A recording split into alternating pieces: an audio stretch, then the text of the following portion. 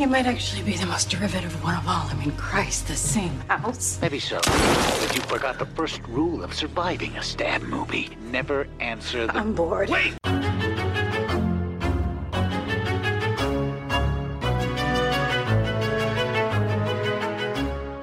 And welcome back to Horror Queers. We're talking I Call Her the Blonde as a Joke. We're talking Is It True You're a Two-Bit Tart? And we're talking Satan, the Black Cat. And I'm Joe. And I'm Trace, and we're talking an Italian giallo version of Edgar Allan Poe and Le Diabolique. There we go, yes. Everyone, we are discussing, oh my god, Your Vice is a Locked Room and Only I Have the Key, which I'm gonna keep referring to it as Vice for the rest of this episode. Maybe like Your Vice, because Vice is its own film. That's true, yeah. Your Vice is a Locked Room. You know what, that's short enough, I think.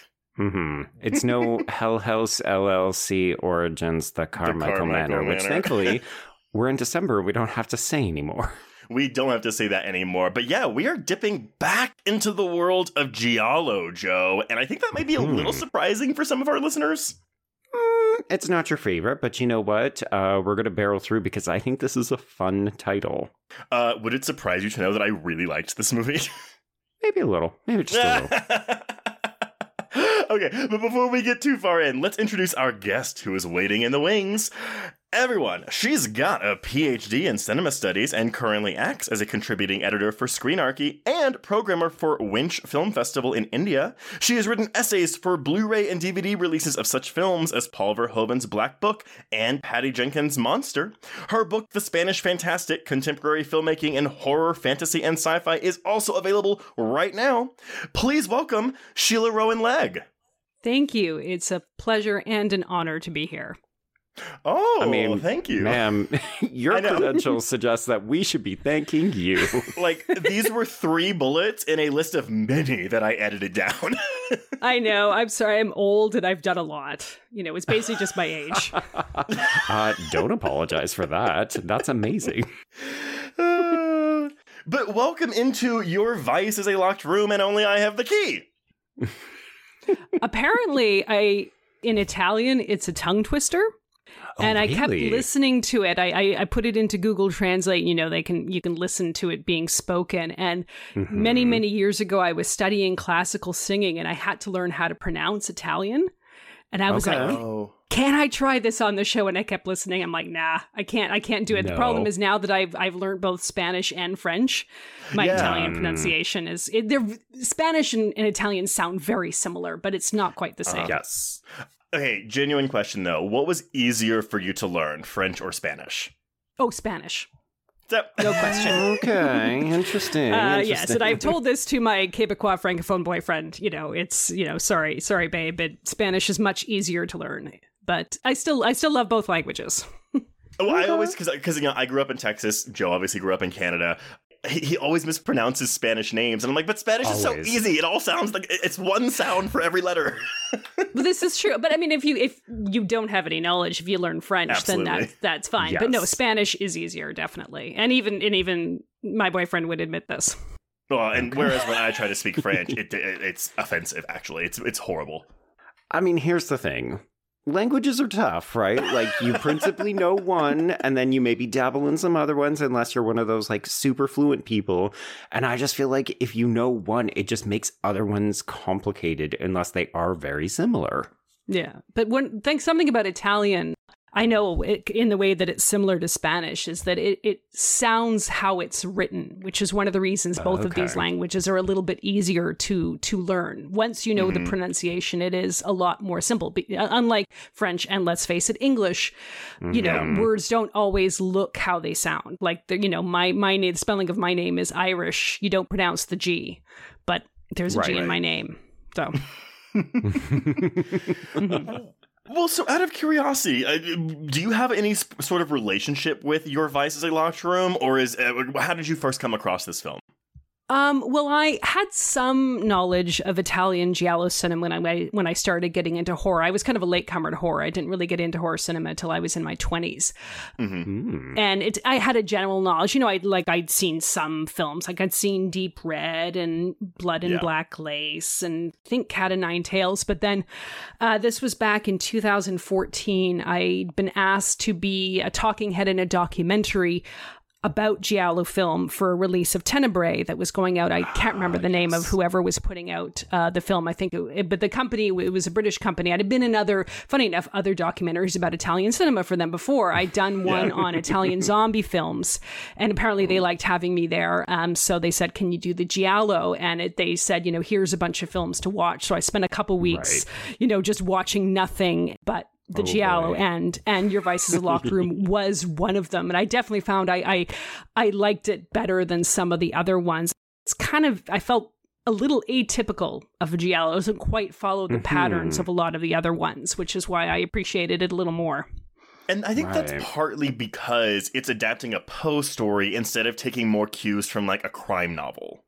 Maybe that, I've said on the show that giallo is not my favorite subgenre, but I feel I have to admit, I haven't seen that many giallo. Like when I was doing, again, research for this, I was like, oh wow, I haven't seen or heard of most of these films. So I'm basing my opinion on giallo basically on what I've seen of Argento, which would be, again, we don't consider Suspiria giallo, but like it would be Deep Red and Tenebrae, and I didn't really like Deep Red. I've seen it a handful of times. I do like Tenebrae, but after watching this, I was like, maybe I need to give this subgenre like not even a revisit, just a visit, so I can like explore more things in it. I'll admit I've always preferred, not Argento giallo. I've always preferred Bava and Fulci and Martino. I think Argento is more of a horror filmmaker than pure giallo. If you want to get more pure giallo, I think the other filmmakers are a little bit more interesting. Right. And even like you like Michele Soavi, Trace, and I know that he doesn't exclusively make giallo, but he's got like a toe in there. Yeah, I mean, I really like Stage Fright. Cemetery Man's not a giallo, but I don't like that one. But I want to see. I think Church is the other one of his that I haven't seen, or the big one. But, okay, well, so getting into this. So, I'm gonna treat this kind of like a primer because it was a primer for me. So if you're a giallo expert, you might know all this already. So Your Vice is a Locked Room, again, from director Sergio Martino. And while other directors of giallo, like Dario Argento, Mario Bava, Fulci, Antonio Margheriti, are possibly more well-known than Martino when it comes to this subgenre, he's actually only second to Argento when it comes to the sheer number of giallo films he's actually directed. So, oh wow, okay, yeah, he got his start in 1971 with his first two. We've got The Strange Vices of Mrs. Ward and The Case of the Scorpion's Tail. He brings us All the Colors of the Dark in 1972, as well as this one, Your Vice is a Locked Room and Only I Have the Key. His most successful, or at least most well-known one, comes right after this in 1973's Torso. Oh yeah, Which have either one of y'all seen that one? I think so, but I don't remember much about it. I have not seen it. I just know it by reputation. That's exactly how I was too. I was like, well, I don't know any of these titles, but Torso, that sticks out. I know that one. But funnily enough, one of this film's screenwriters, Ernesto Gastaldi, had also served as screenwriter on Martino's first three gialli. So that's Mrs. Ward, Scorpion's Tail, and All the Colors of the Dark. So it makes sense that he would work again with him on Vice. But interestingly enough, Gastaldi took his skills and he would go on to write character-driven westerns, or at least have writing roles in them, like Day of Anger and even Once Upon a Time in America. Oh, wow. Okay. Interesting. Yes. The title, Your Vice is a Locked Room and Only I Have the Key, is a mouthful, and while some argue that it doesn't make any sense given the context of the film, I disagree, and I think we can discuss that once we get into the plot. The title actually comes from his first giallo film, The Strange Vice of Mrs. Ward, which sees the killer write the phrase in blackmail letters. And so Martino noticed that the line, quote-unquote, excited and surprised audiences as he heard it being repeated in screenings over and over and over. He could see the audience was fascinated by those a strange collection of words. And so he just said, you know what, let's name this one that. As you do. I like that. Yeah. I mean, and yes. while detective and crime novels were very popular at the time, they decided to capitalize on that trend when making this film. And so, while most gialli are inspired by, if not directly based on, crime and detective novels, this one is based on or inspired by Edgar Allan Poe's short story, The Black Cat. And Martino had read all of Poe's books, loved them, and considered him a great inspiration. And he also thought that his stories were very ahead of their time. And this, I don't know if I agree with, easy to adapt to the screen. I think some of the classic Poe stories are, because they're like morality tales with like good sound effects or visuals that you can draw from. Maybe that's what he's thinking. Yeah, I would agree with that. I mean, well, and speaking of, though, I mean, many of our listeners, if you're not familiar with the Poe story, The Black Cat, you probably just saw it adapted in the fourth episode of Mike Flanagan's The Fall of the House of Usher. But in case you haven't read the story, you're not familiar with it, it's basically a study of guilt that sees an unnamed narrator punish this badly behaved cat by cutting its eye out and hanging it from a tree, as you do. As you do, says the dog lover of the podcast. I don't even hate cats. My husband is allergic to cats, but I do not hate cats. My parents hate cats. But he kills his cat, and then another cat comes in, and he's like, oh, God. And his wife is like, wait, don't kill the cat. So he kills her instead, buries her behind a brick wall in his basement, and then when the police come, they hear the mewing of the cat. They uncover the body in the wall, and they see, oops, he accidentally sealed the cat in with this corpse, and there you go. That's how he gets caught. And you can see many elements of that in here. So even though it's not a direct adaptation, he takes, I would say, key moments and applies them to this story. But because of that connection, a lot of people call this a gothic giallo, as opposed to just a quote-unquote regular giallo. Oh. Well, you could argue that, given that it's very much based around this kind of a house that becomes haunted. Sure. And it kind of is haunted by the mother and the figure of her in this painting. Oh my God. That fucking portrait kills me every time we go back to it. I was getting major Rebecca vibes from that character. The character we never see in the film. I mean, if we're dropping the word gothic on the podcast, it's like, oh yeah, one of the first titles you're going to go to is Rebecca. So, yeah. But the film is also partially based on a famous crime from the 50s called the Fenaroli crime, in which a man arranged for his wife to be murdered in Rome while he was in Milan in order to collect on her life insurance money. The motivation of this case also tangentially inspired the Mrs. Ward movie, also something called So Sweet, So Perverse, and The Sweet Body of Deborah. But I think if anyone listens to our show regularly, you can also very clearly see, as I mentioned earlier in the episode, this was really heavily inspired by Clouseau's Les Diaboliques. Oh, yeah. It's funny because I was like, this movie is reminding me of something and I can't put my finger on it. And then as soon as I saw that, it just immediately clicked into place. Yeah, the constant deception and, there's crime on top of crime on top of crime happening. Mm-hmm. I mean, that's the thing. Two women team up together to kill one of their husbands. Bam, Diabolique right there. Even though this goes in a wildly different direction than Diabolique did. Yeah. Well, not necessarily, because then the two women think they're teaming up, but then it turns out one woman is deceiving the other, in a sense. That's true. But then, I mean, but then one of them's still kind of like on top of things. Yes.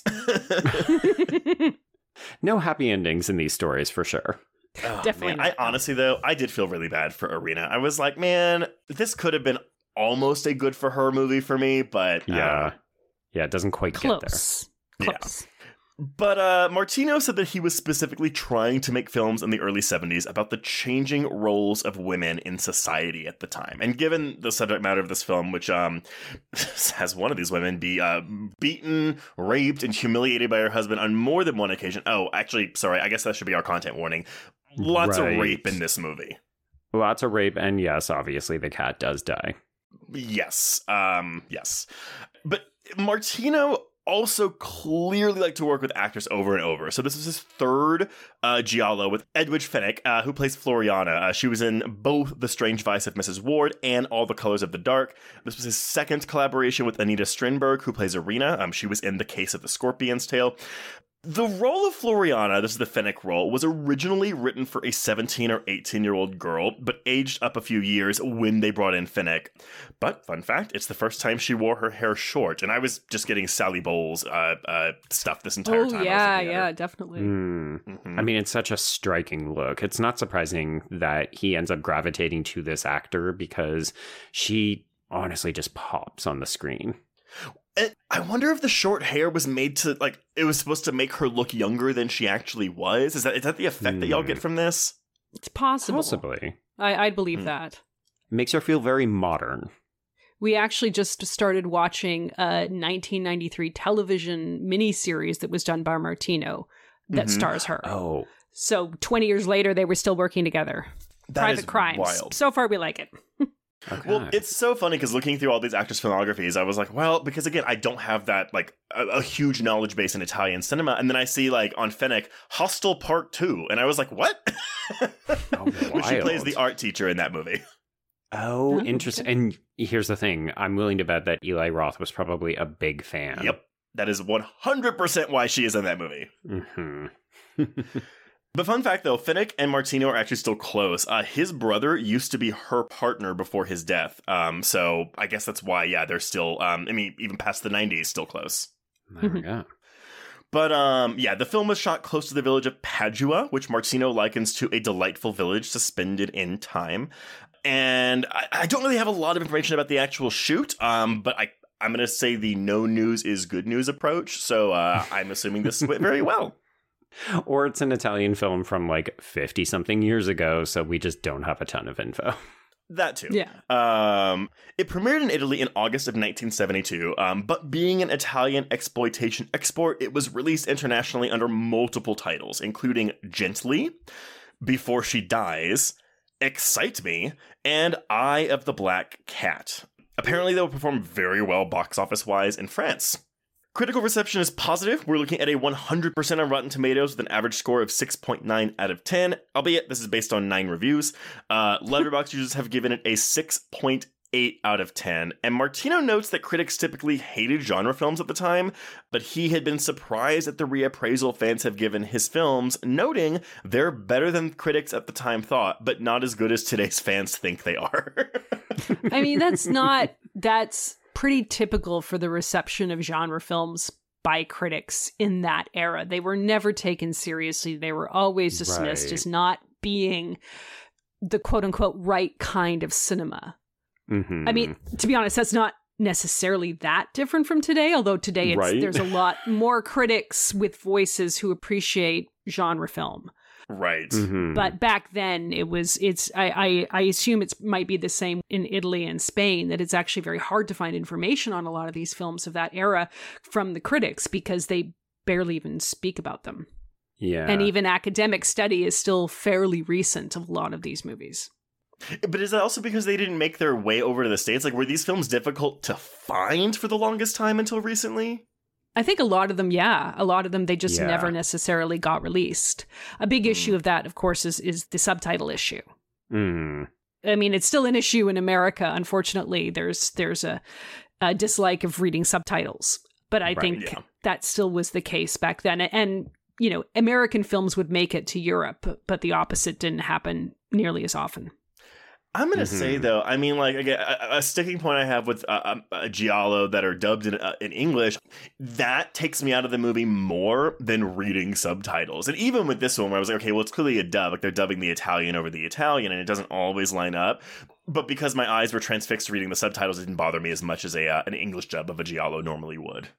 Right. Yeah, and if you want some additional context for that, folks, go back and listen to that first giallo that we covered on the pod with Michael Verratti, because he makes a pretty compelling argument for why the dubbing isn't actually as big of an issue as we often make it out to be. And that was Tenebrae, I believe. Yes. But yeah, I mean, that's really all the information I have on this, so why don't we dive into what happens in this wackadoodle movie? Oh, boy.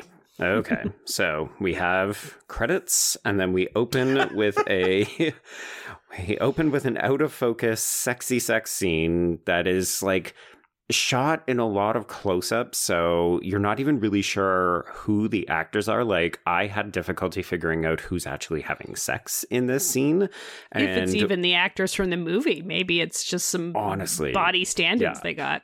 Well, what I believe it's supposed to be Irina and her gray-haired paramour, right? Is that what y'all think? Oh, that could make sense, yeah. Right. That would make sense. I'd have to watch after the fact, right? Well, because I think when you started, you're thinking, oh, it's going to be Irina and Olivero. And then, of course, when you see how he treats her, you're like, well, their sex wouldn't be that tender. Yeah, and the music is kind of romantic. So whoever these two people are, they want to be together. Mm-hmm. Yeah, and special shout out to composer Bruno Nicolai, who does the score.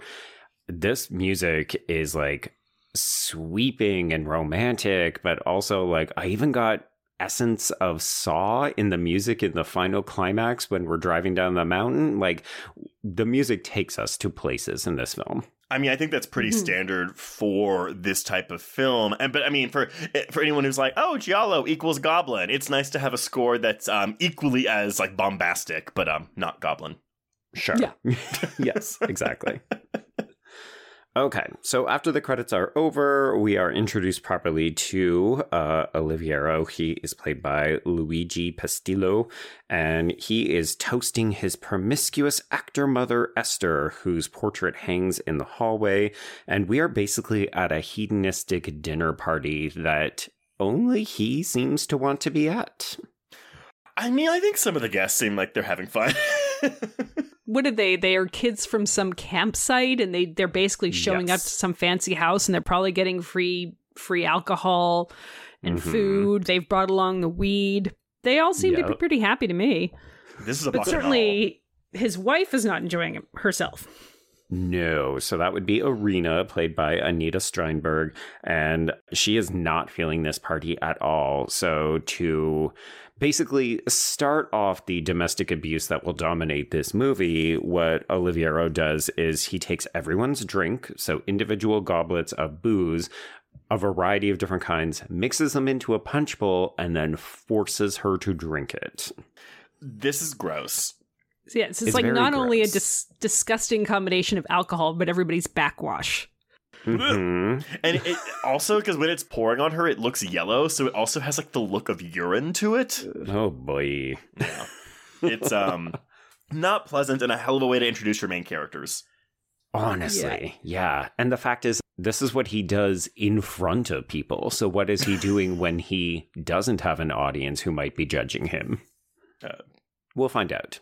And Trace, as you pointed out with Martino, he wanted to talk about issues with women. So a few things I did find out, which was interesting when I went back to this film to watch it again last night to refresh my memory about it. So adultery was only decriminalized in Italy in 1969. And apparently that was done because it was unfairly, that law was unfairly used against women. Shocker. Divorce was not legal until 1970. So divorce has only been legal for a couple of years now. So you can imagine the societal stigma against anybody who divorces, even though it's technically legal. And until the 1970s, rape victims were often expected and forced to marry their rapists. And until 1981, a rapist would be exonerated under the criminal code if they married their victim. Until 1981? Yes. Jesus Holy Christ. F. That is disgusting. That's the patriarchy. So that's the atmosphere that women are living in Italy. I mean, things have gotten better, but not, in terms of the law, but society takes a long time often to catch up to law. Yeah, exactly. Well, I mean, that's the thing, though. I feel like this film, I don't know if I would call this film a feminist film, but I don't, given all the violence against women that happens in this film, I don't know. Would y'all call this exploitative? I mean, I guess it's been labeled an exploitation film, but I don't get that as much from this. I don't personally. No, I don't think so either.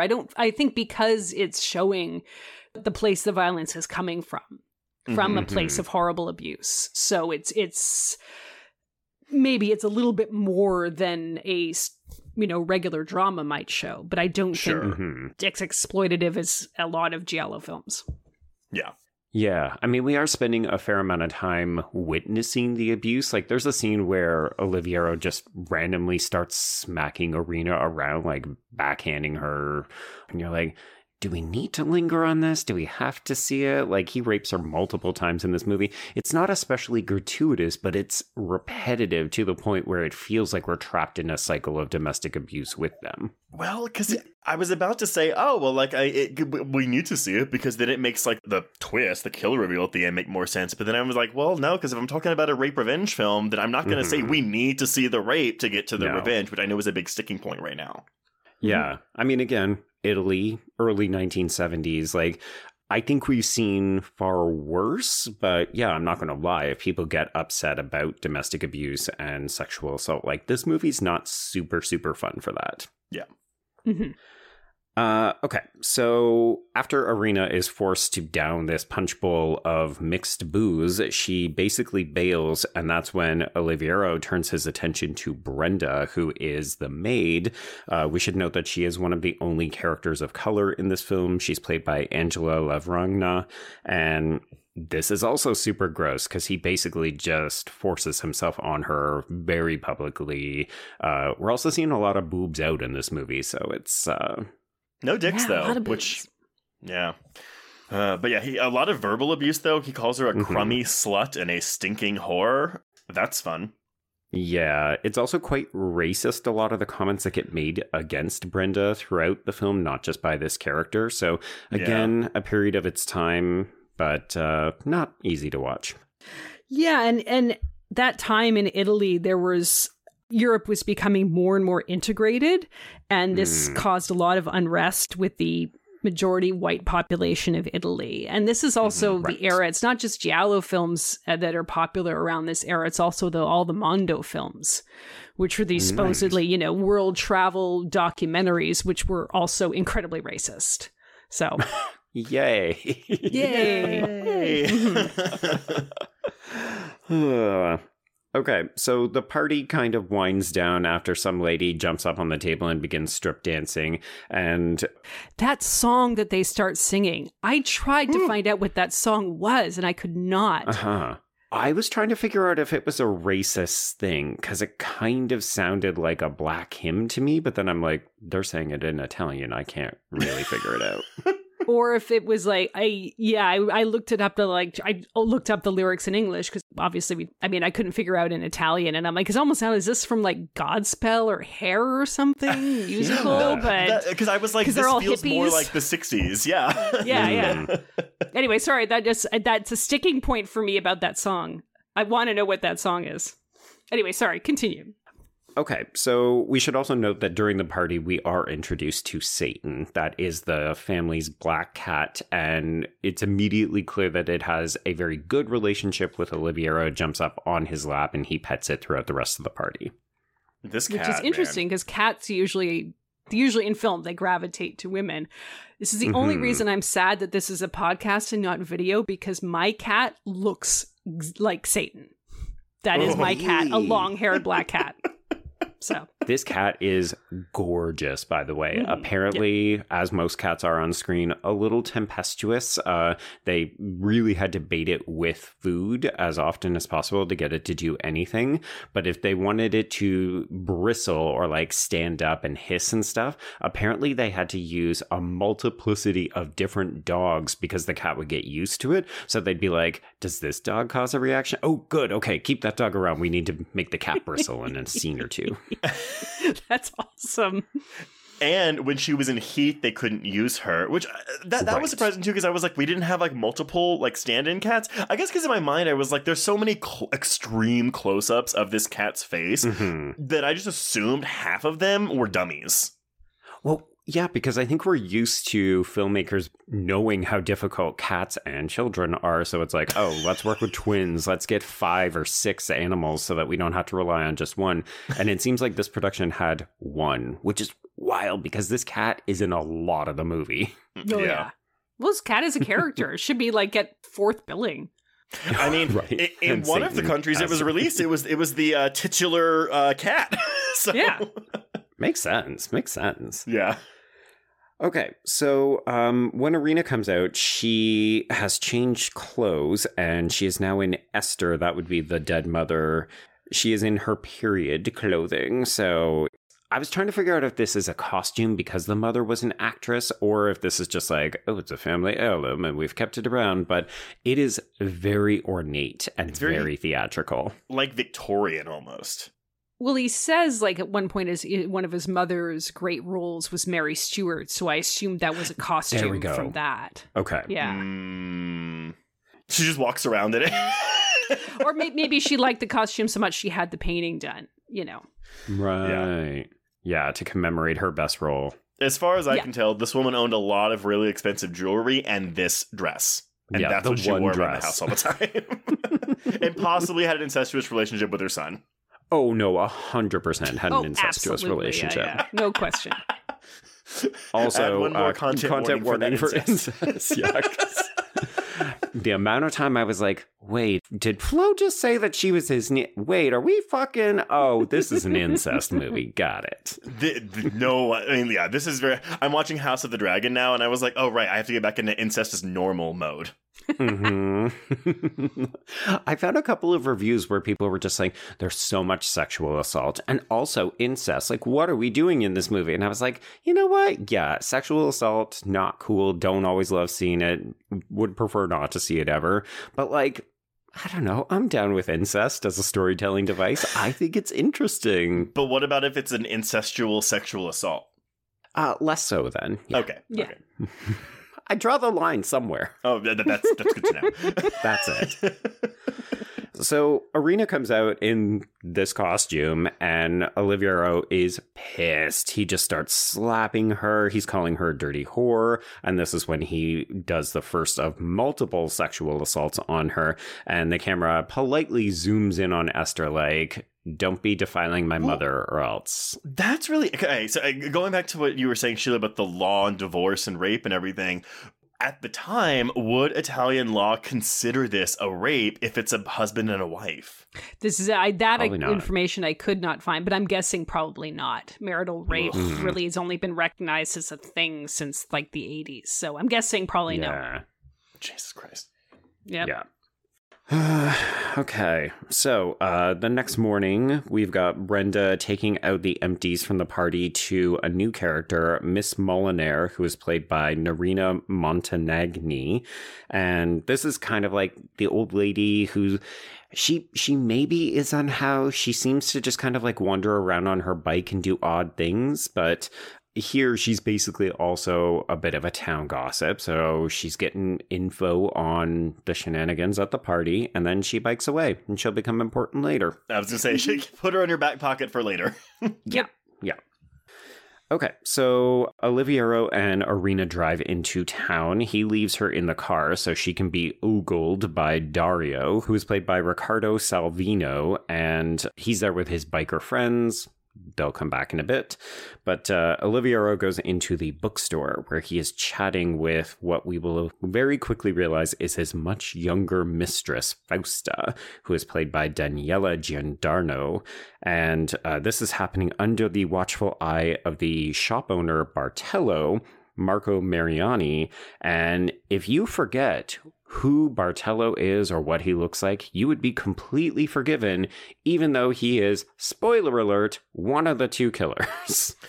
Well, yeah, that killers, was so weird. y'all. I actually, like, I went back and forth because when it got to the killer scene, I'm like, is that really him? He does not look the same. He does not look the same. I mean, it doesn't help that this actor is like generic AF. I had so much when he is revealed, I was like, who even is that? Are we supposed to recognize this person? To be clear, though, the only person he kills in this movie is the sex worker, right? He doesn't kill Brenda. He doesn't kill Fausta. He kills as far Fausta, as we know. and he kills the sex worker. See, okay, I didn't think he killed Does he Fausta. kill Fausta? I thought Irina killed Fausta. I thought that was the case too. Like anyone who was having an affair with Oliviero was killed, and that's why the whole again this subplot with the sex worker. Giovanna. This whole subplot with Fausta, her aunt, and then this bookstore guy, that's your Giallo element of this is here as a red herring for no fucking... I mean, it's there for a reason. That's the reason. But like you could cut it out of the movie and it doesn't really matter. Okay, the reason I got confused is because when we introduced the Inspector Farla character, when he ends up telling Oliviero, like, hey, it was this guy, the bookshop owner, he's an escaped convict, he killed 2 girls. And I was like, oh, those are the 2 girls that he killed. I will say, so at Fausta's death, oh my god, I'm sorry, I was calling the sex, so it's Giovanna's the sex worker, Fausta's the mistress. There's a shot in, I'm going to call it a barn, whenever Fausta is looking, and you can see a silhouette of what looks like a man. And so in my head, I was like, well, if that was Irina, you'd have her big-ass hair, like, silhouette right there. But I thought it was the lover that... not Irina killed Fausta, but her lover killed Fausta. That was my assumption. Walter. Then there might be 3 killers in this movie. Yeah, technically I think there are. And the bookstore owner, because Giovanna is the outlier. Like, he's just killing her because she's a sex worker, not because she has anything to do with Oliviero. Yeah, nothing. But it throws the cops off the scent. Yes. And the audience. Yeah. And us. Definitely us. Clearly. Clearly. I apologize for confusing anyone, but also the movie confused me, so... Okay, so after the bookstore scene, we head back to the villa. We've got more of husband and wife bickering. She really hates this fucking cat. He loves the cat. He's like, hey, stop attacking it with a broom or scissors later. Oh, I really like all the wordplay we get with the use of Satan. So he's like trying to drive Satan out with a broom. That's a twist on exorcisms. One of the only times I'll think he's funny. Yes. Yeah, but part of me figures that, I mean, I guess Satan is in the, at least in the credits, referred to as a male cat, but often I find subtitles don't get he or she rights in doing translations. So I assume Satan's the reincarnation of his mother or something like that. Or was his mother's cat, maybe? We don't know how long his mother's been dead, do we? Well, that's the thing, because there's a black cat in the portrait with the mother, so I just assumed it was the same cat, but... The cops think so, too, because they're like, hey, is that the cat in the painting? And then that's where we hear the caterwauling that leads him down to the cellar. But I actually really like the idea, or the possibility of, no, this is clearly the mother reincarnated in cat form, or at least she was such a bitch that she kicked that cat's soul out of its body and made house. Yeah, I would believe that. This is a possession film now. I do love that, though, Sheila, because, I mean, it would explain why this black cat hates Irina so much and ends up being the one who commits her downfall, because they hate each other. One got the other killed. Yeah. Okay, cool. Yeah, so we're up to Fausta's death in this, like, rock quarry kind of barn thing, and it's cool. It's okay. Yeah. I mean, it's interesting because if we think it's like one of the killings that Irina and her lover have done, it's a murder for sexual reasons, but it's not a sexual murder, which goes kind of against the Giallo. Like, she's not, in this case, I mean, not with the next murder, but with this murder, she's not naked, her clothes aren't torn or anything like that. Somebody's just going in and stabbing her. Well, I guess, I mean, and again, like, without having seen too many Giallo films, how often is the black-gloved serial killer a woman? Good question. More than you might think, but it's not always. Less than half, but not that much less than half of the time. Okay, so not rare, just maybe uncommon or common. Yeah. It's probably a better batting average than what we get in North American horror films. Yes, that's the good way to think of it, yeah. Yeah. Okay, so Irina wakes up the next day. She's answering questions from the aforementioned Inspector Farla, who is played by Franco Nebbia, and he reveals that we knew that she was younger just by eyesight, but this is where we get confirmation that Fausta is one of Oliviero's former students when he was teaching high school, which just ups that ick factor. He's a horrible liar, too. Like, he is so clearly lying every time he speaks. Yes, but Irina goes to bat for him. Which is interesting. Like, the police, I mean, they would suspect him because it's obvious that he was screwing this young lady. But the wife, and we're also at a time where are women believed. Right. Well, I mean, we're not believed today that much.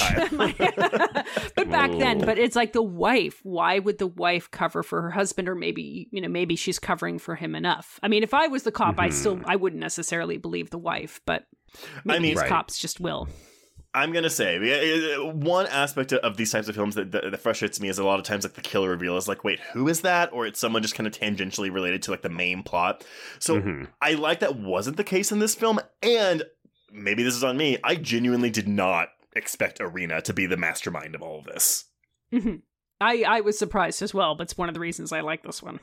Yeah, 100%.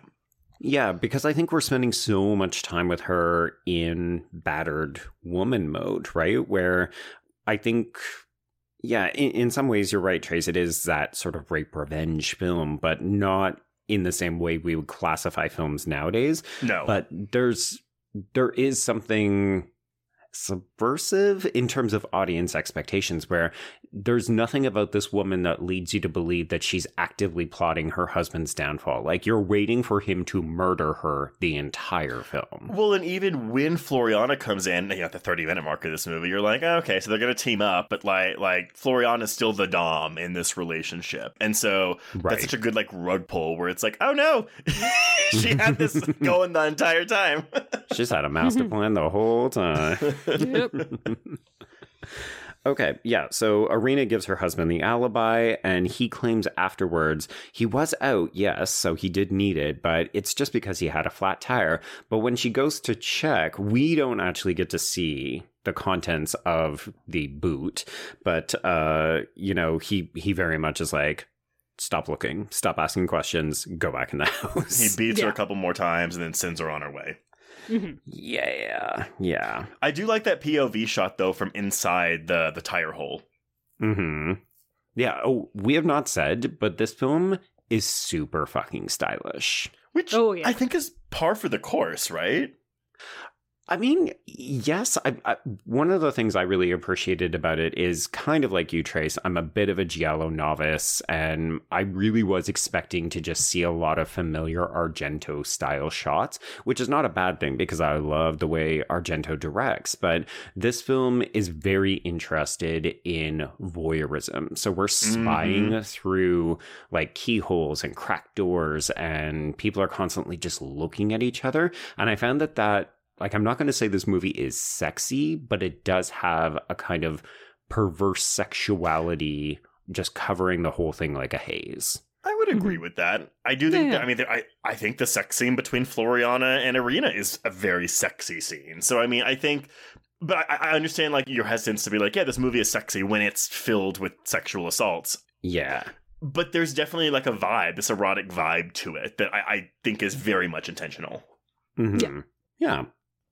Okay, so we see a lot of Oliviero drinking, looking at mom's portrait, presumably wanking off, thinking about being with her. I put that last part in.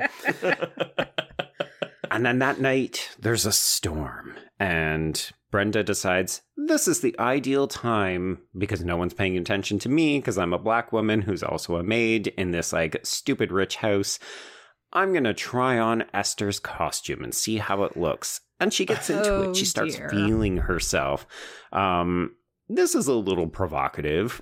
I'm not going to lie. All of the women in this movie also have incredible bodies. So when the camera is lingering on them, it's like, those are very nice breasts. Yes. Just imagine you walking up to a woman like, those are very nice breasts. Like, you go to a strip club. Those are, excuse me. Here's a 20. You have very nice breasts. Yes, I do that all the time. You know me so well.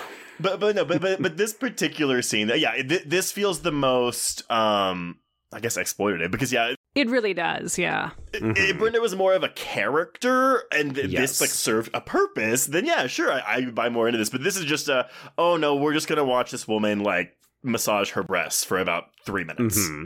Yeah, and then she gets startled and murdered. Yeah, I this is the only death I was not happy about this. Brenda did not deserve to die whatsoever. No. I mean, she's not being treated very well in this place. And all she did was, take a little moment for herself, Whether that, you know, with putting on the dress and, you know, touching herself, hey, you know, masturbation fantasies for her, go right ahead, honey. Sure. But yeah, so she doesn't need to die over this. But what I did find interesting, and I think it was the same knife that killed Fausta, or it's supposed to be the same knife, or it looks like a cake knife. Okay. It's got that curve end with the two, I don't know, description of kitchenware, as I should have asked my sister, who's the kitchen expert. But it looks like a cake knife. I don't think this is just me. It looks like a cake knife. I learned what this was. I'd never heard of this term before, but this is called a bill hook, and it's used in agriculture to cut down woody material like shrubs, small trees, and branches. So the detective calls it, he says it might be a sickle based on like the marks left on Fausta's body, but no, this is called a bill hook. Okay, it must have the same shape as a cake knife, because it looked too... Seems like it's too small to cut down wood, but what the heck do I know about cutting down wood? No. So cake knives have, I only know this because I used to work in events for a very long time, but like cake knives have that kind of like rounded tip to them, but the actual blade itself doesn't curve. Oh, okay. Yeah. It's not like it's the most original murder weapon ever, but it is the kind that makes you sit up and say, oh, I don't know that I've really seen that too often. It's distinct enough where I was like, what the fuck is that called? I mean, it is logical. It's the kind of implement or, you know, tool you would expect somebody would have around a country estate. That probably has to, you know, that you have a gardener who's got to, you know, trim the hedges. That's an implement that would be around. It makes sense that it's there.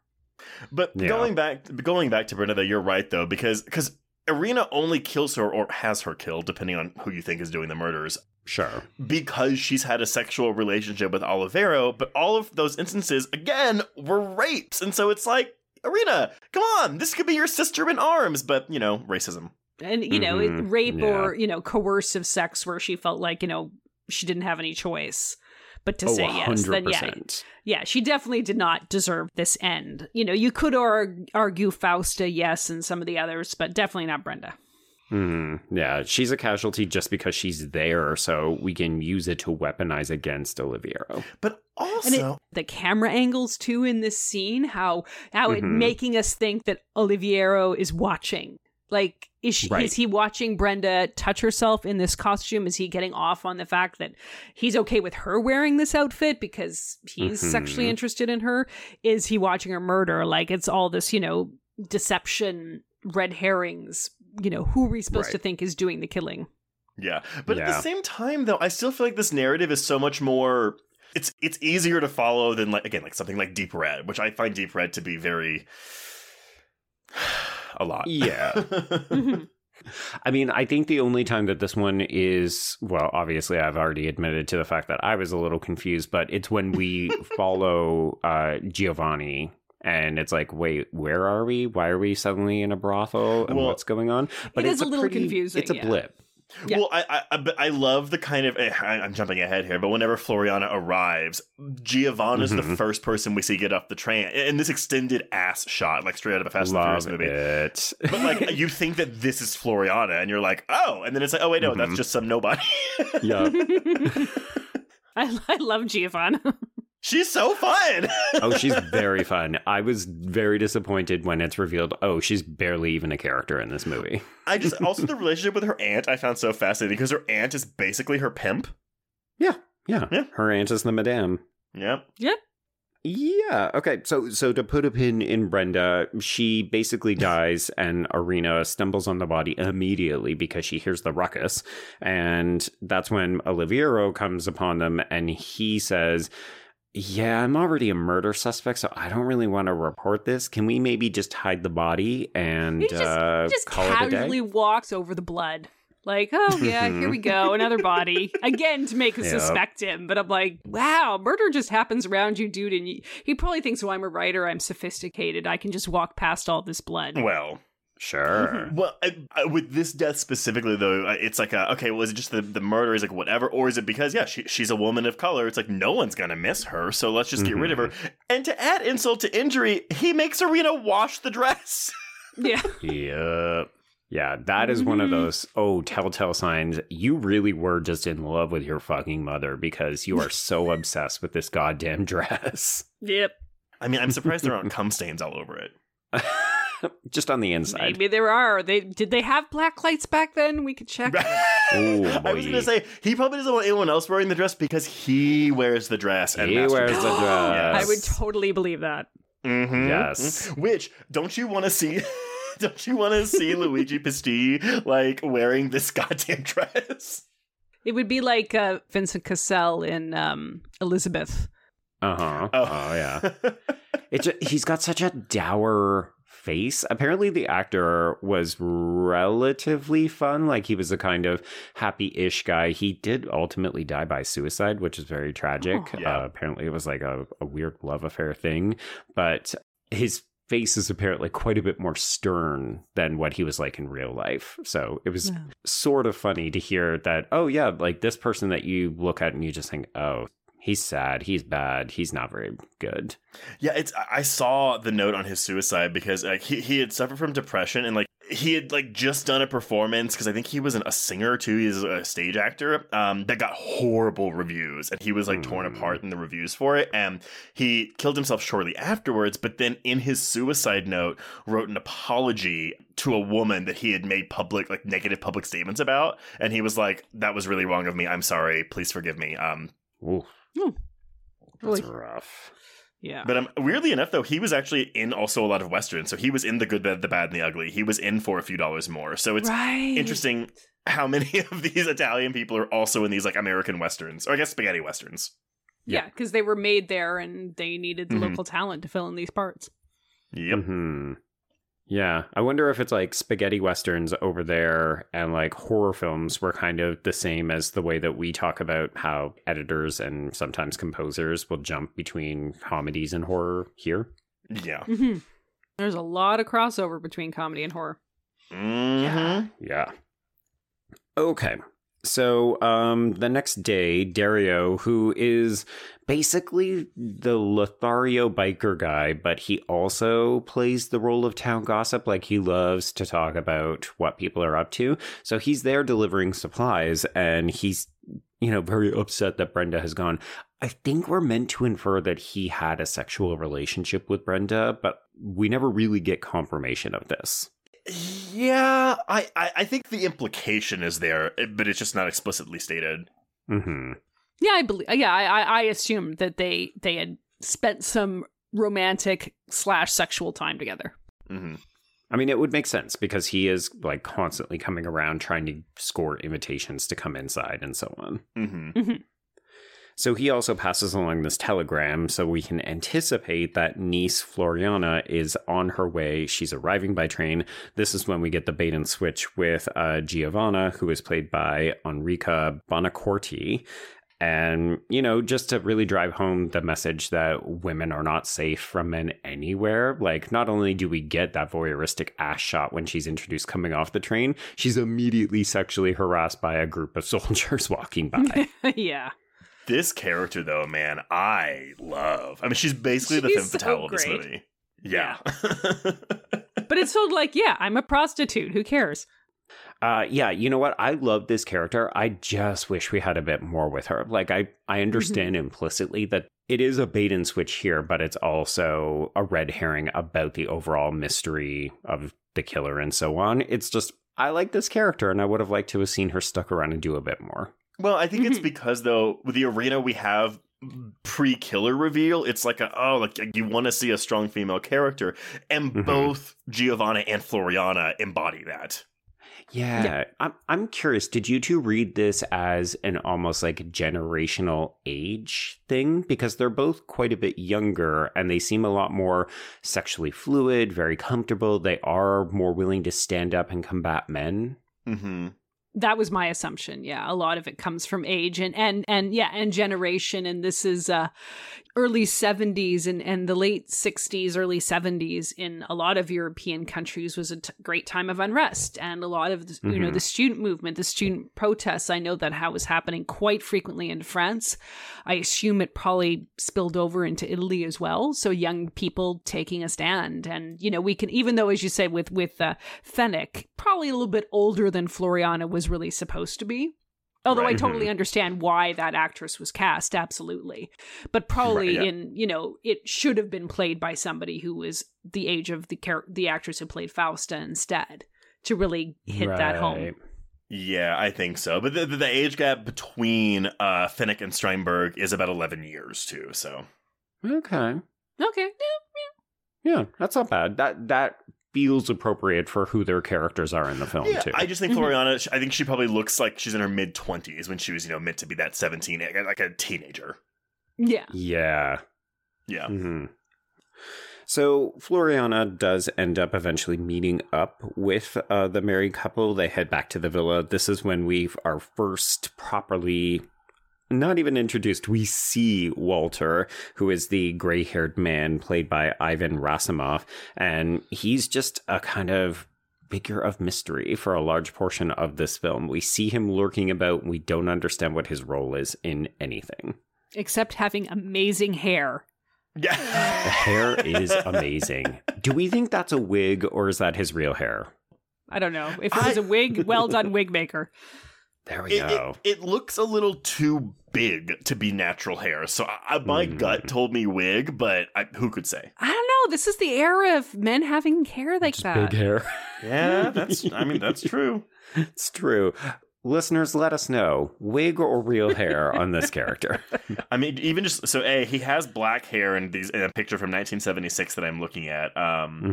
God, he's very the actor that plays Jaws in those James Bond movies. That's the vibe this man gives off.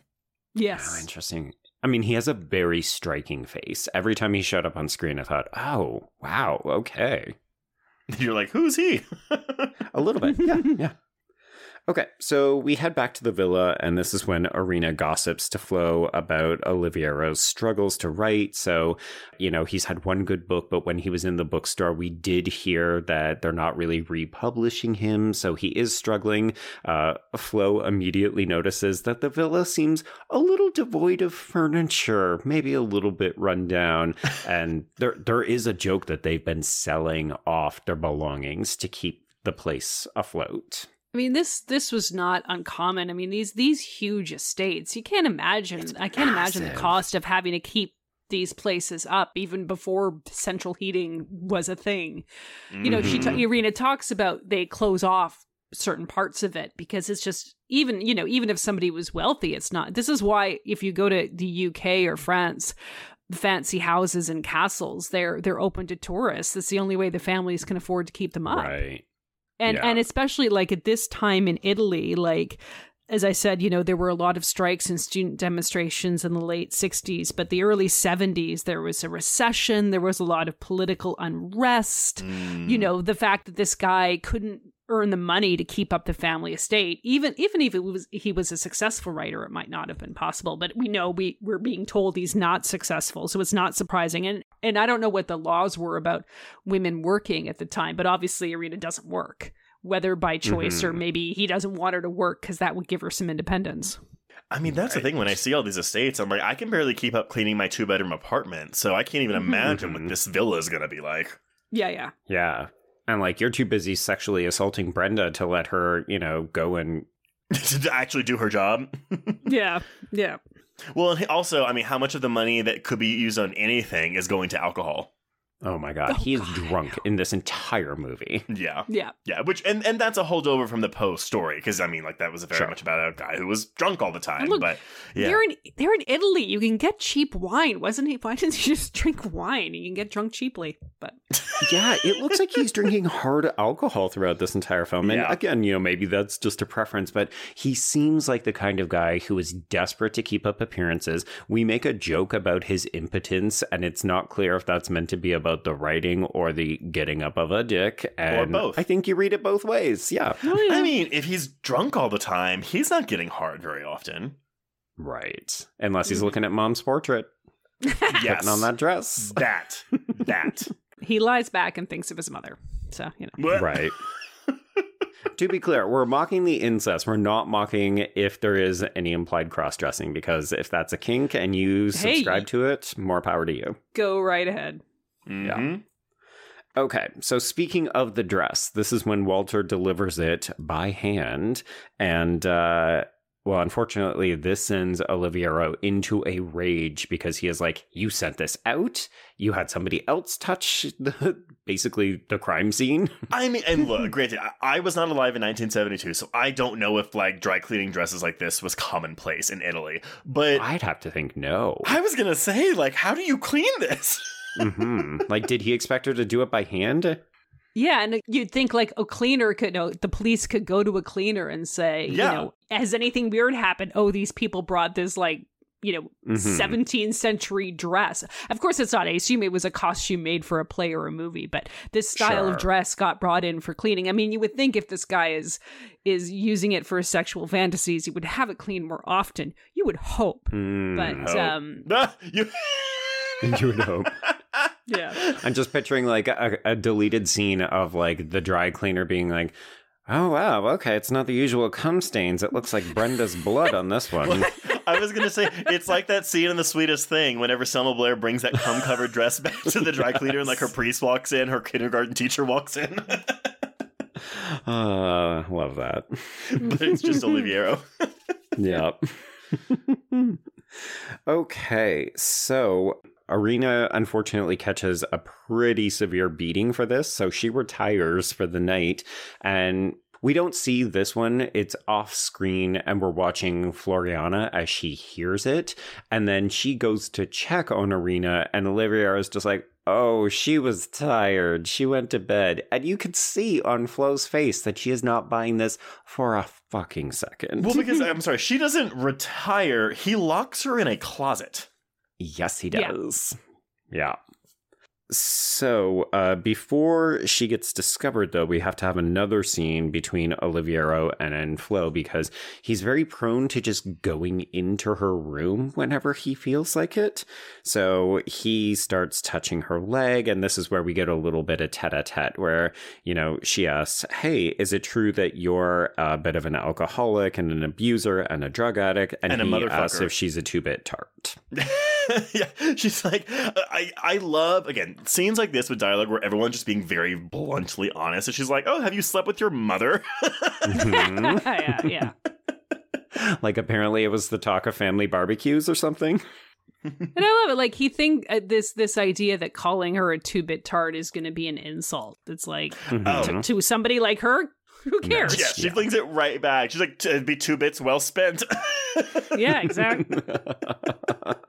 I mean, she's going to prove it that she doesn't have any kind of sexual hangups. Like, she will fuck someone if she chooses to. And, like, to me, the biggest betrayal in terms of sexuality in this film is when she actually goes with Dario when he invites her to leave on his stupid motorcycle. I was like, bitch, no, that was a dumb lay in whatever that house is where he took you. And then you're supposed to drop him because he sucks. Well, I have a theory that if they had survived, she would have just been like, as soon as they got to whatever town she needed to be in, she would have been like, thanks for the ride, see ya. Right. I've got the jewels, goodbye. I think part of that, Joe, too, is we're wanting Floriana and Irina to be like the getaway duo. True. Yeah. Yes. Yeah. The movie isn't giving me the happy Thelma and Louise that I'm looking for. Yeah, we're burying our gays in this movie. Yeah. Alas, yes. Yeah. Okay, so we do end up finding Irina in a closet. As you said, she's being attacked by Satan, and this definitely brought me back to The Legend of Hill House, because that film infamously has a black cat attack, which ends up getting parodied in the first scary movie. Second scary movie. And you know what? I like this scene as well. Satan is a bit of a fucking asshole. Yeah. Well, Satan or Esther? That's the mom's name, right? It is. You got it. Okay. Basically, Satan's acting like all people who hate cats think cats act. Yes, 100%. So true. Yes. This is why you can't have a cat. They'll attack you in a closet. Yeah. I do want to make a quick note, though. When we see Irina, like, she's obviously very disoriented, she's hysterical, all the things you would expect after your husband beats you, locks you in a closet, and then his pet cat attacks you. The attention to detail, if you look at her dress, there are a bunch of scratch marks in the fabric from where the cat has attacked her. And I was like, you didn't need to go to that attention. to detail. Unless they were already there. But no, they probably put those in. Yeah. Unless she was like, or they let the cat scratch the shirt before they put it on Irina.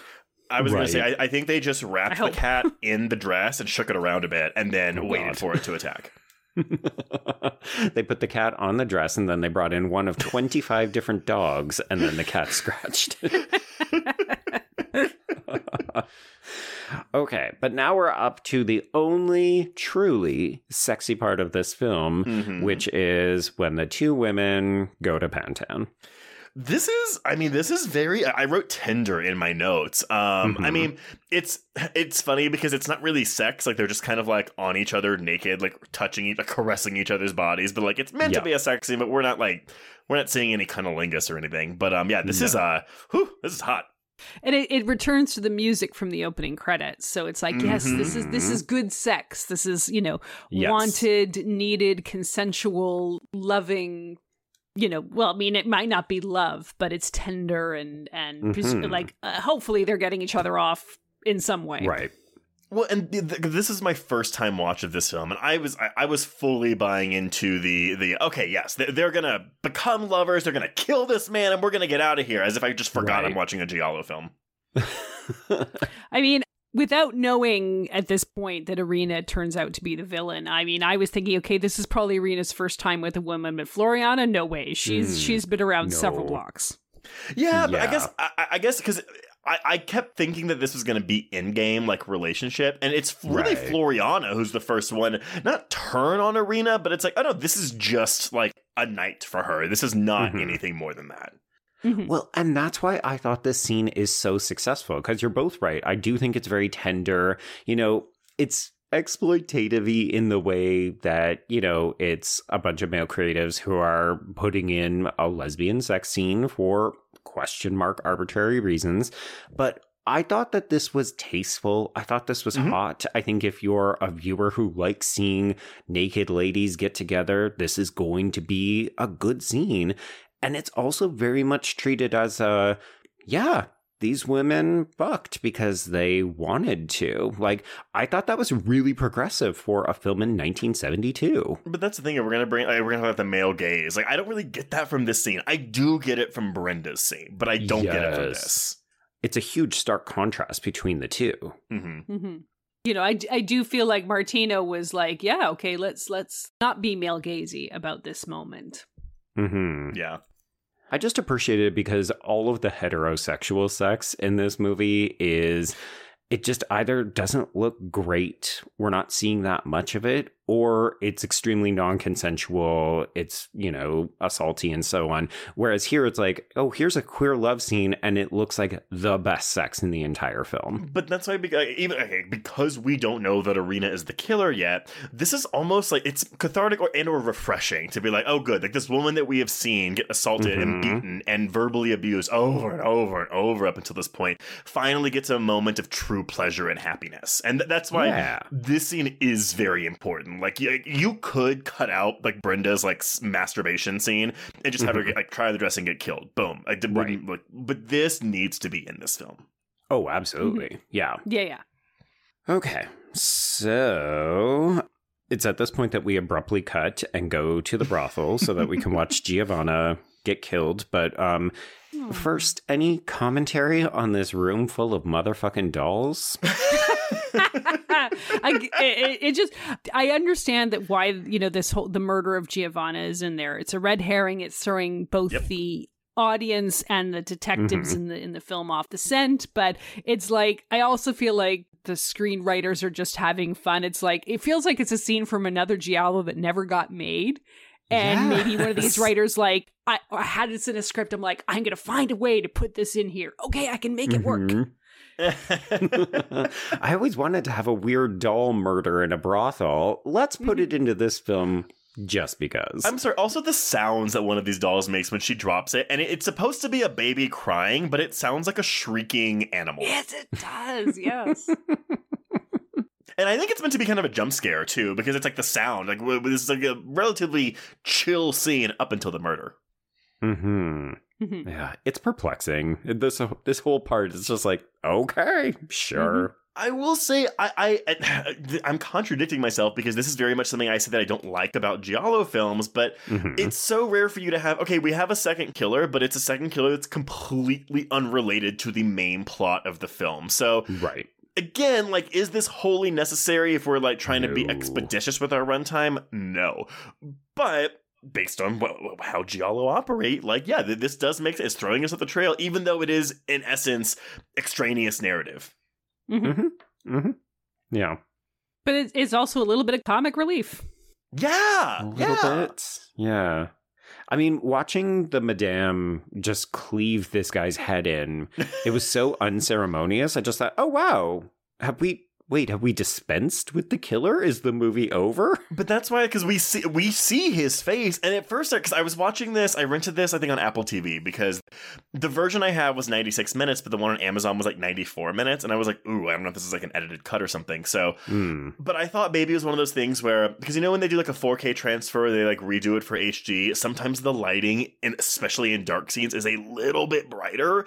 Yeah. So I was like, when we see his face, I was like, oh shit, like, are we meant to like see his face now? Or is it something that in 1972, it was dark enough to where you couldn't see this man's face? And of course, then it was supposed to be his face. You could fully see his face. It's just a question of, wait, who is that?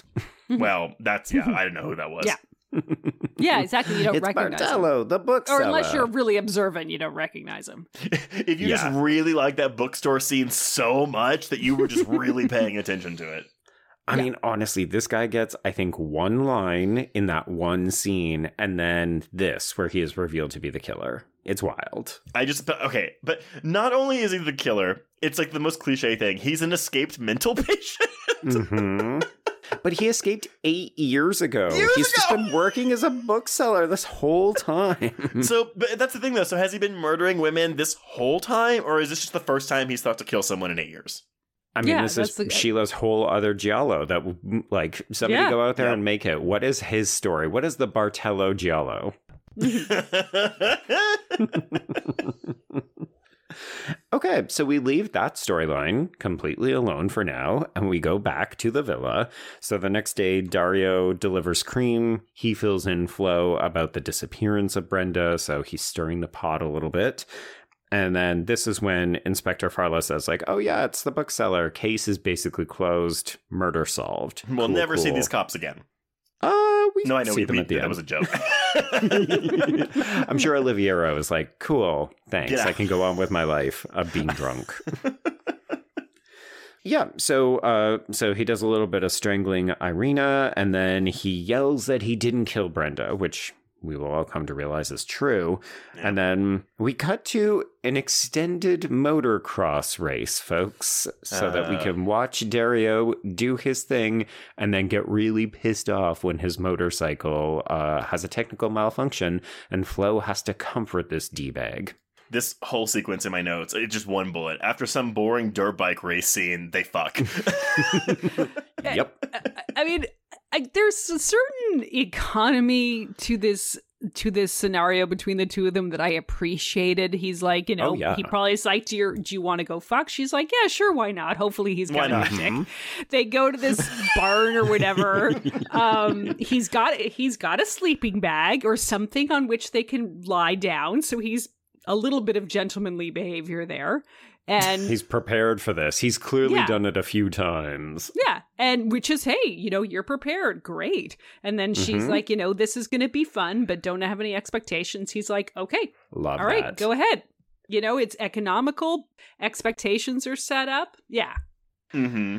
I mean, it's so interesting because I'm really used to, especially North American media, having women be very hesitant to sleep with a man. And then when they do, they get dickmatized and they become obsessive. Like, we've seen that narrative so many times that it was really refreshing to see a 1972 film have this guy be like, oh, we had no strings attached sex, but now I want the strings attached. Like, I'm throwing pebbles at your window because I want you to run away with me. And Flo is kind of like, I guess. Like, I don't know. This sex did not look good. Like, the chemistry is not there between these characters. So no, I was just like, I guess get your rocks off, girl, but you can do better than this. But she's always in control. And that's what I like, though. In a film that's filled to the brim with, like, misogyny and things like that. At the end of the day, the women are always in control in this film. Yep. Except for when Irina's getting beaten. Well, I mean, she'll be in control. It's part of her long game. Yeah, all I just basically, straight men take a lesson. If you're open and honest and are prepared with the sleeping bag and hopefully in this day and age protection.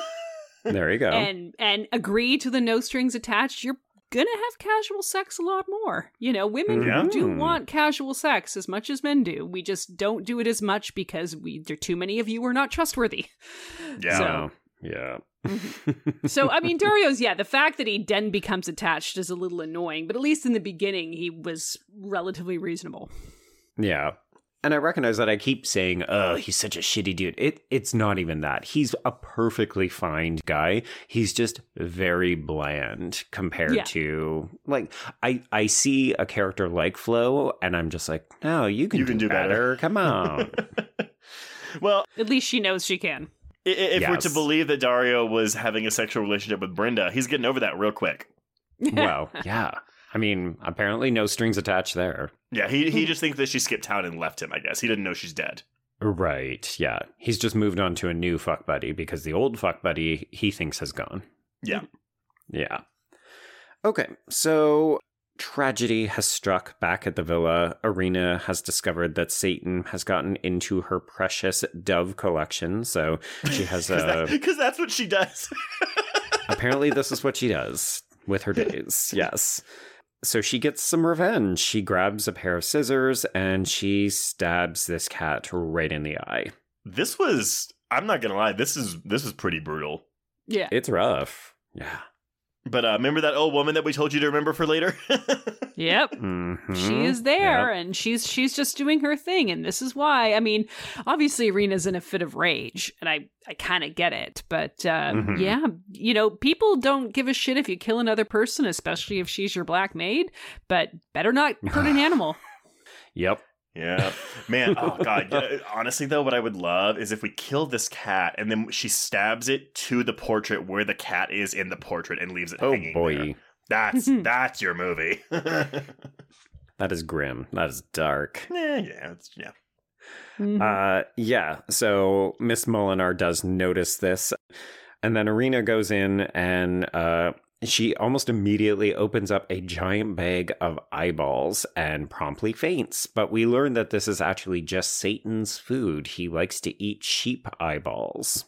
Okay, I missed that part. I heard him be like... I did too, because I have a note here. What is it with the eyeballs? Okay, well, because he says something about the food they eat, and I was like, oh, it must just be like one of those delicacies, it's in the aisle with like the livers and the gizzards and whatever with like all the other shit. Sure. I just assumed that he was gonna have her make eyeballs for him. But like eyeballs for the rest of the year, there are 2 bags of this, and there are so many eyeballs. It's a lot of eyeballs. Yeah, they're not gonna stay fresh. No. Unless you're eating them like olives, like can you just kind of gently preserve them in a brine in the fridge or something? But I feel like the inside of an eyeball is like it's full of like gelatin-like material, so I don't know how to properly store eyeballs for human consumption. Yeah, listeners, write in with your suggestions.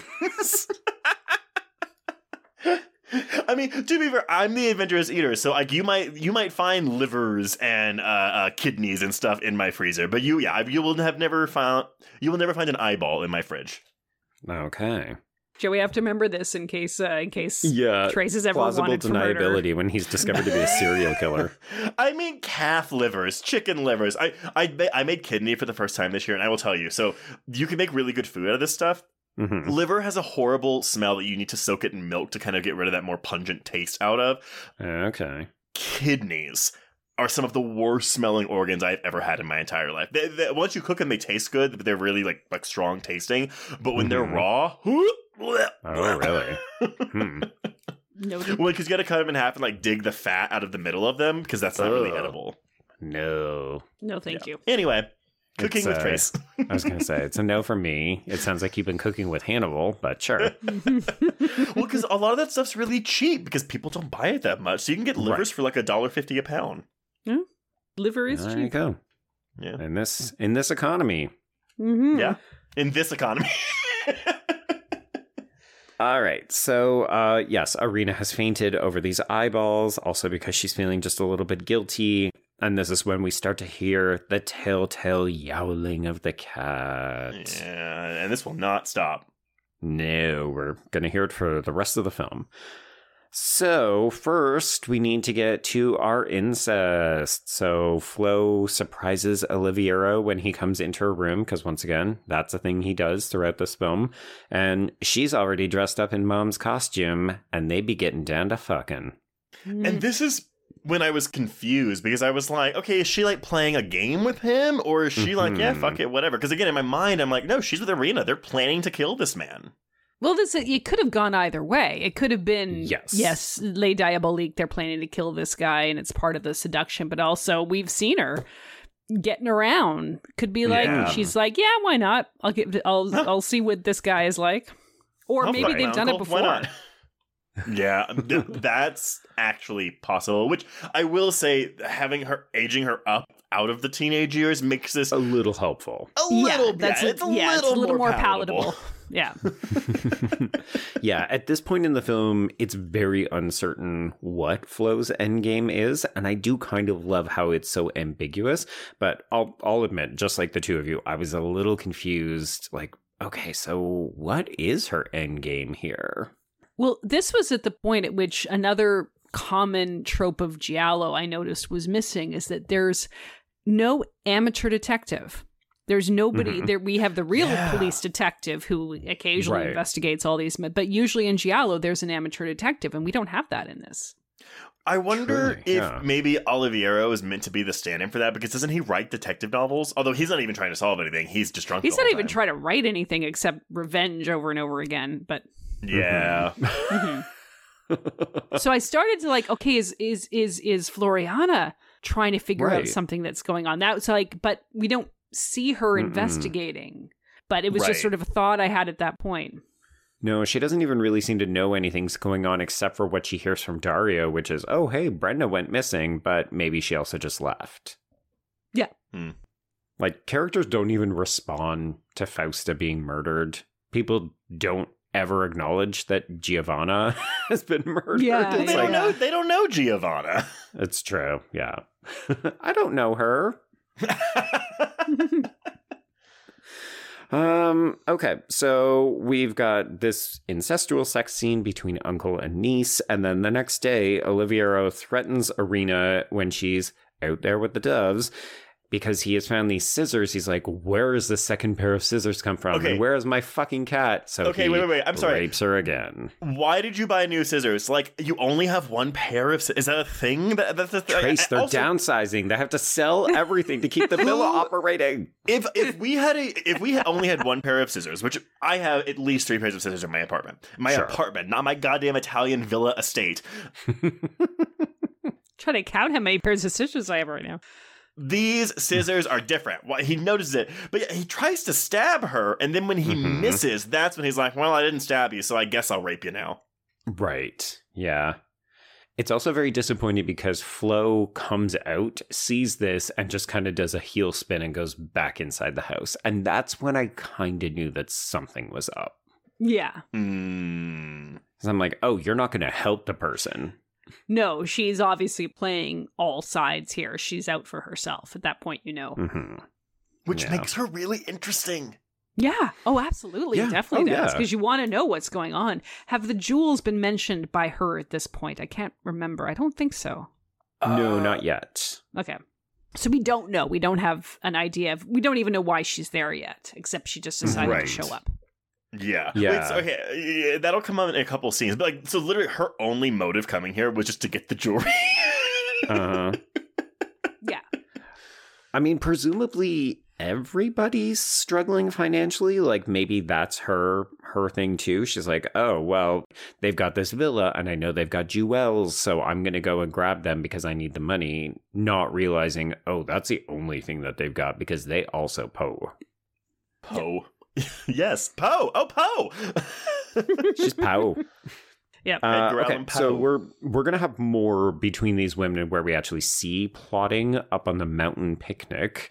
But first, we have to be reminded that Mrs. Molinar is still a character in this film. So we see her briefly go to Inspector Farla, but we don't really know the extent of what she's talking to him about. Like, presumably, it's about the cat. Presumably. And it is. That presumption is not correct. about Brenda. She hasn't seen Brenda in ages, doesn't care about Brenda, but she cares about the cat. No. Brenda's not a person. What are you talking about? Racism. Yep. Okay, so up on the mountaintop, we are picnicking. This looks lovely. The scenery is gorgeous. And these two women are like, well, Irina, you could either die by suicide or we could kill him. What do you like of those chances? So, okay, my one question to both of you. Irina's killing all these people, because they're sleeping with Oliviero in some shape, way, or form. Why doesn't she just kill Oliviero? I guess maybe because she knows she'll get caught as the killer if he dies. Yeah, and presumably at this point, his treatment of her would not be a sufficient defense. Right. Yeah. Oh, yeah, because Floriana tells her that. It's like, you're going to go to jail for this. Yeah, and she probably doesn't have any, like, if she divorces him, she'll get nothing. And not that he has much, but she'll not that there's anything to be gotten. Yeah. Well, the jewels are Esther's, so hypothetically he would keep those. Yeah, yeah. If he dies, maybe she would get them. Yeah. Yeah, but if she was in prison, she wouldn't be getting them. No. Yeah. Okay, so, yeah, the two women basically say, we should totally fucking kill this guy. Let's make it happen. But the problem is that when Irina is woken up in the middle of the night because of the fucking cat, she overhears Flo and Oliviero making plans to get rid of her and put her in the cellar.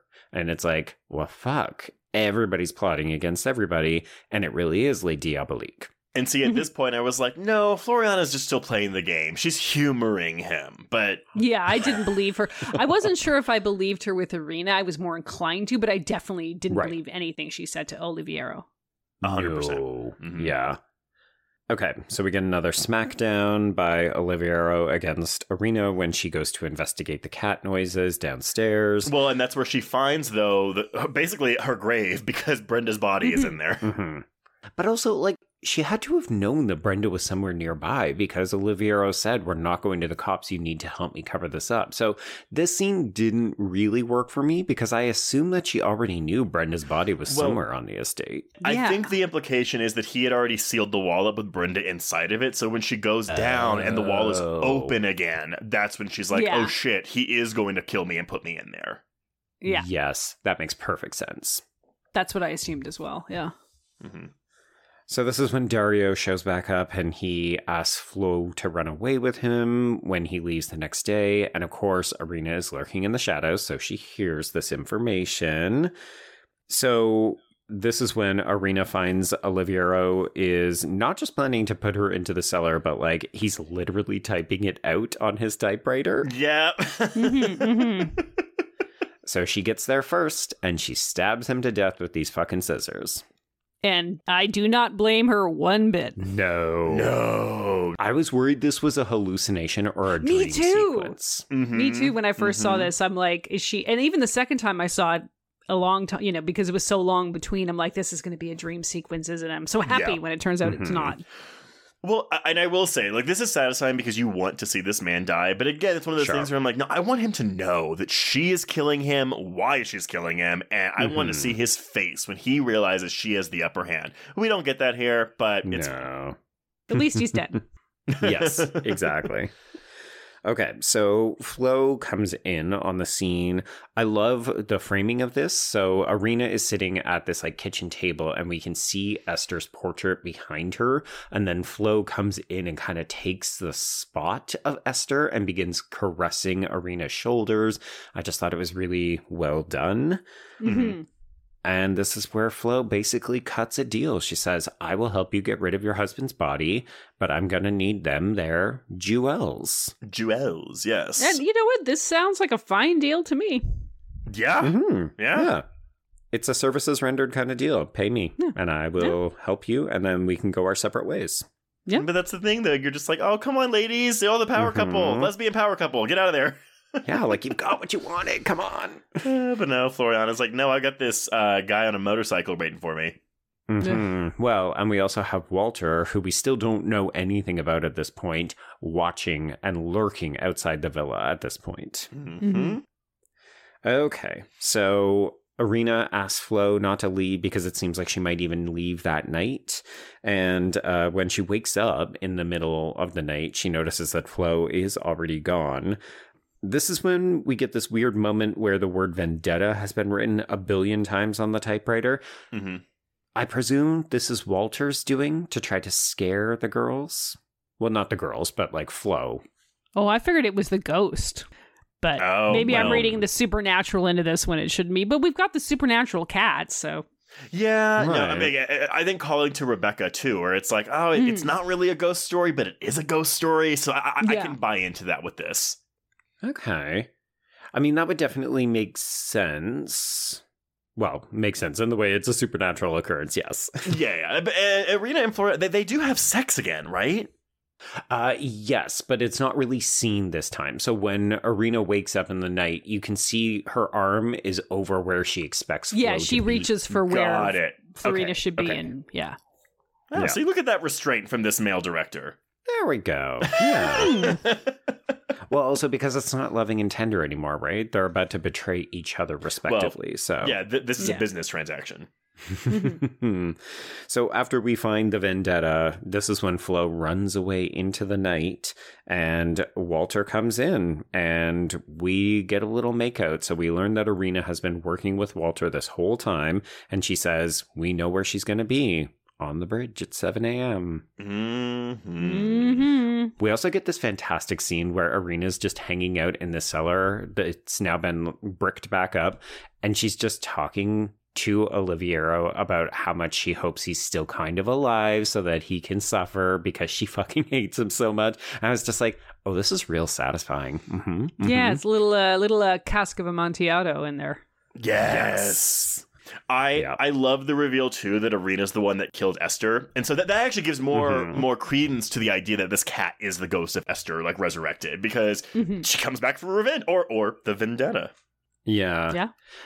Now, the fact that she kills Brenda, does that help us at all in terms of the way it's depicted kind of like sexually? Or is it just like, no, Brenda still didn't deserve to die? No, Brenda definitely didn't deserve that. Yeah. Okay. So, yes, then we get to possibly my favorite segment of this movie, where we get to watch Flo and Dario ride on the motorcycle on the winding, twisty turns of this mountain, and we're just getting these, like, almost smash cuts to a giant lingerie billboard that's on the side of the road, as well as a canister with like a little thing that you pop the lid off of it. And we just keep going back and forth. And the score is back and swelling and building to something.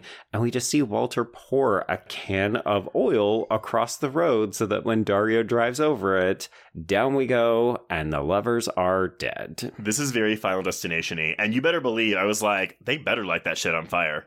Yeah. Which we do. Yeah. Walter lights up a cigarette, and these two corpses get crispy. I love that with the cigarette, because that's, the poetic justice there.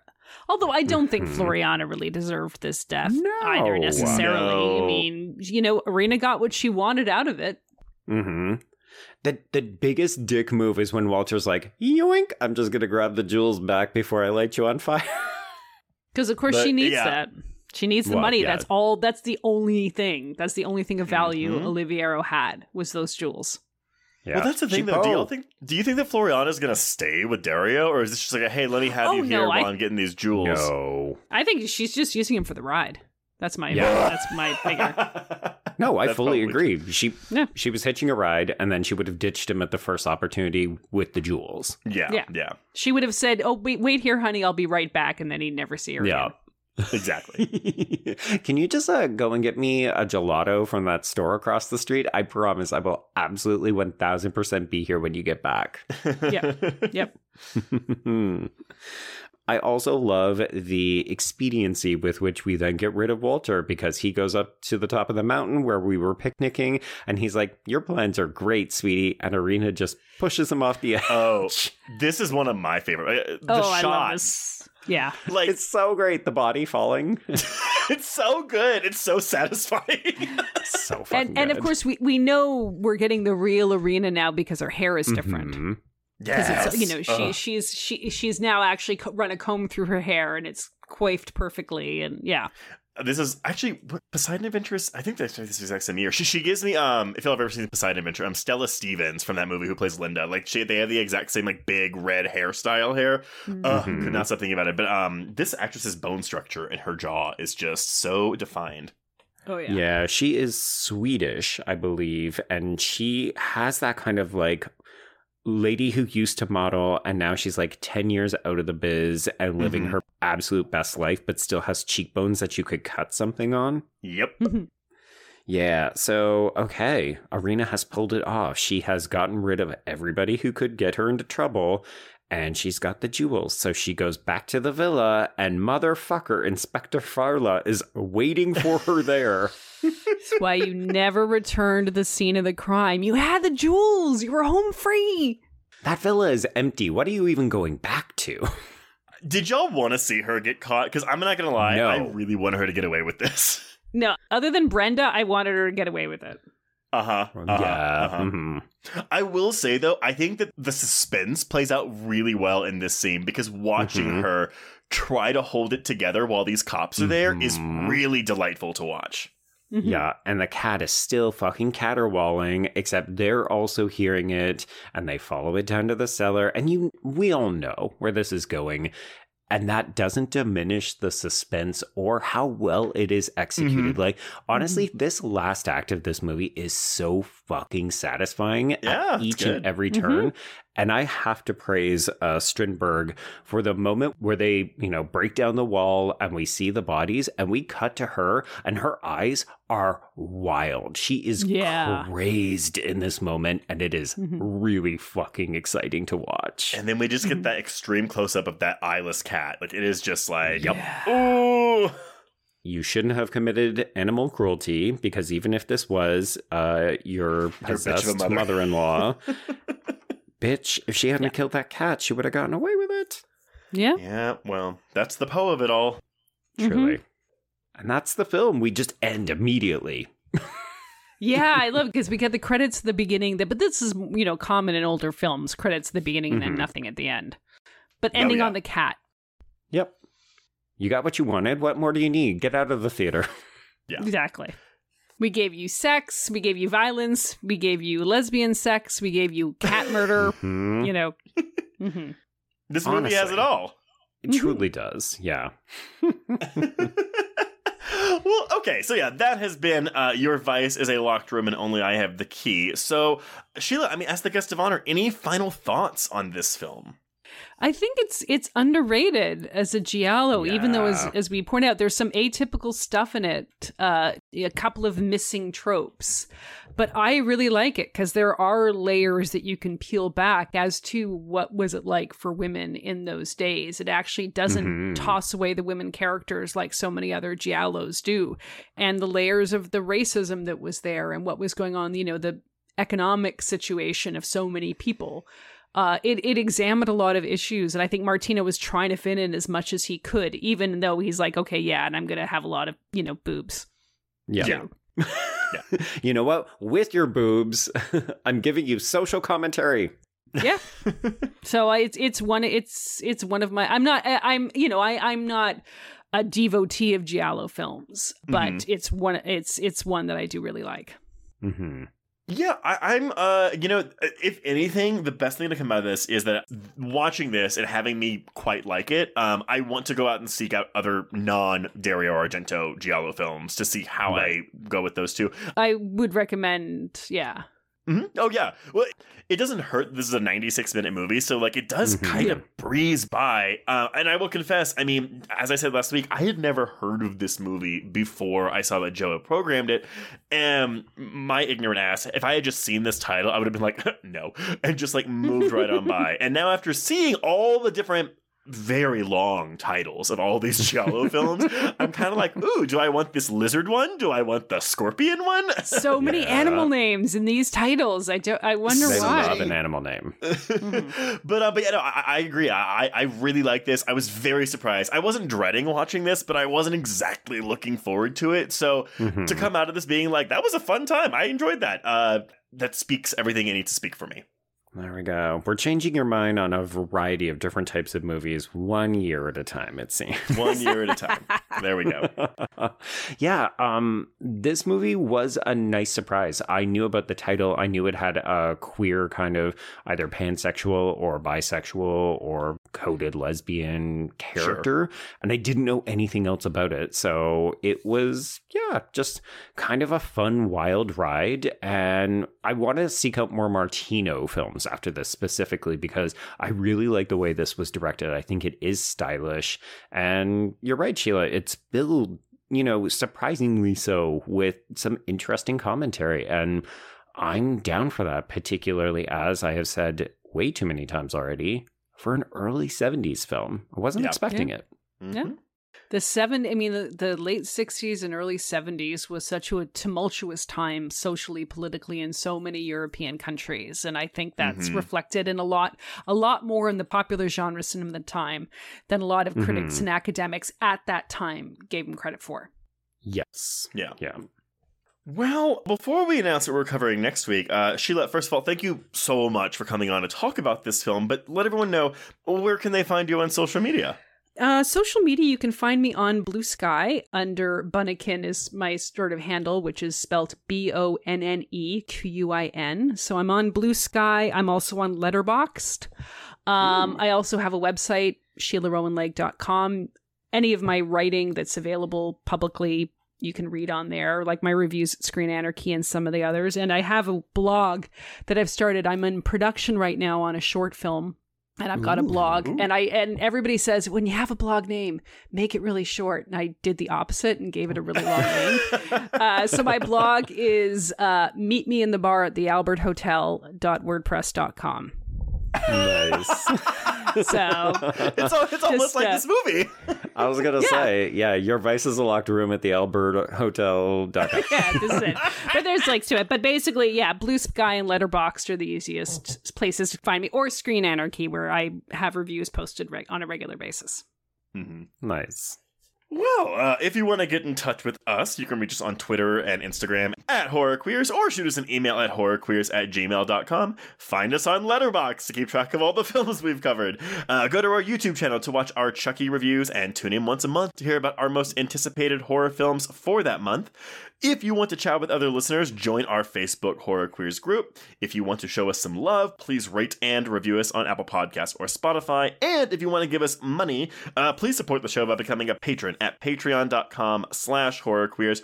If you subscribe today, you will get 275 hours of Patreon content, including this month's new episodes on A Creature Was Stirring, When Evil Lurks, Leave the World Behind, It's a Wonderful Knife, and our audio commentary for the month on William Friedkin's original The Exorcist. Thank goodness the original and not the recent film.